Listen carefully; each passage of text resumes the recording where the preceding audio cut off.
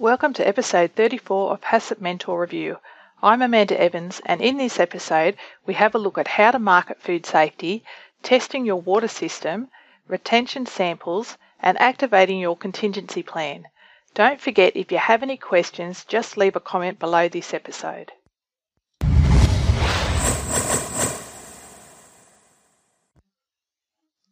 I watched with interest this week on the news in Australia of a food transport truck that overturned, losing its full load of eggs.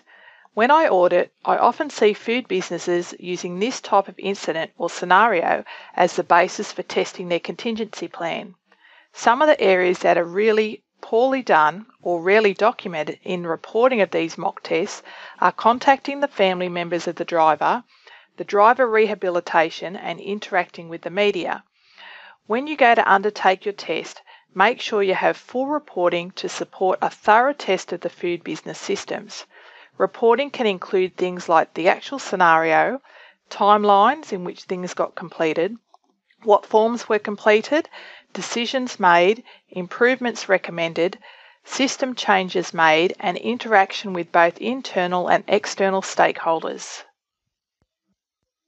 One of the most effective things that you can do to ensure a successful audit outcome is to undertake an effective internal audit against the standard that you're getting audited to against.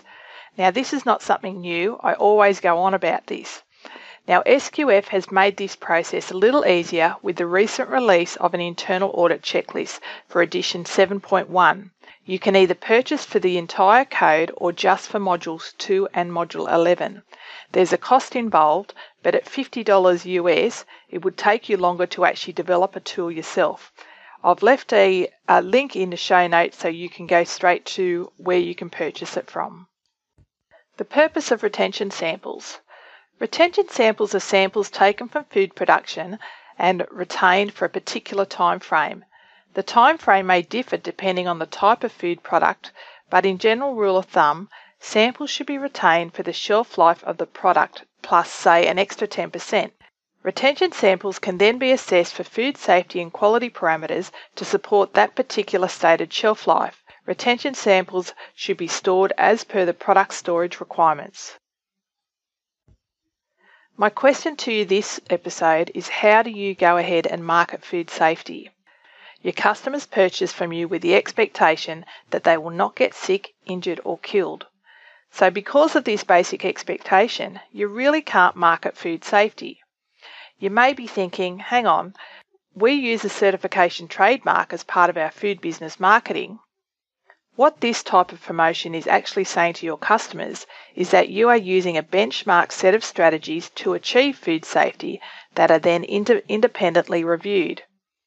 When you look at the different clauses of your certification standard, so for example SQF BRC 22000, see if you can tie the requirement or strategy back to a basic food law and customer expectation. Look for the food safety links rather than quality in doing this activity.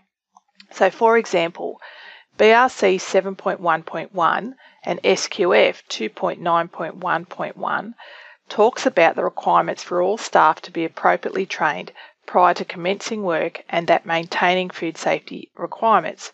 If staff do not have adequate training and knowledge, their action can have a direct effect on food safety.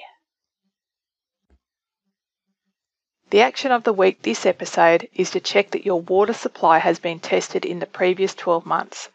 This is a requirement of the majority of the GFSI standards. Testing your water supply to see if it is safe and potable verifies its safety. The water from the supply authority may be reported as being safe and potable, but the reason you need to also check is because contamination can occur within your own water delivery system or your pipes.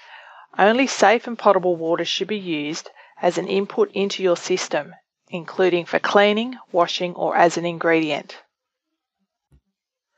Each week when I put together these episodes, I try and deliver information that I will think that is helpful in making your food safety and HACCP compliance easier. I would love to know if there are particular topics you would like to hear about, or even if the current format is okay. I've moved away from reporting recent recalls and food poisoning outbreaks in each episode to focus on information that is not readily available. If you still want me to recap on food recalls and food poisonings, just let me know and post a comment below this episode. Anyway, that wraps up episode 34 of HACCP Mentor Review. Hit share using the social media buttons below, and I look forward to getting your feedback. Until next time, I'm Amanda Evans from HACCPmentor.com.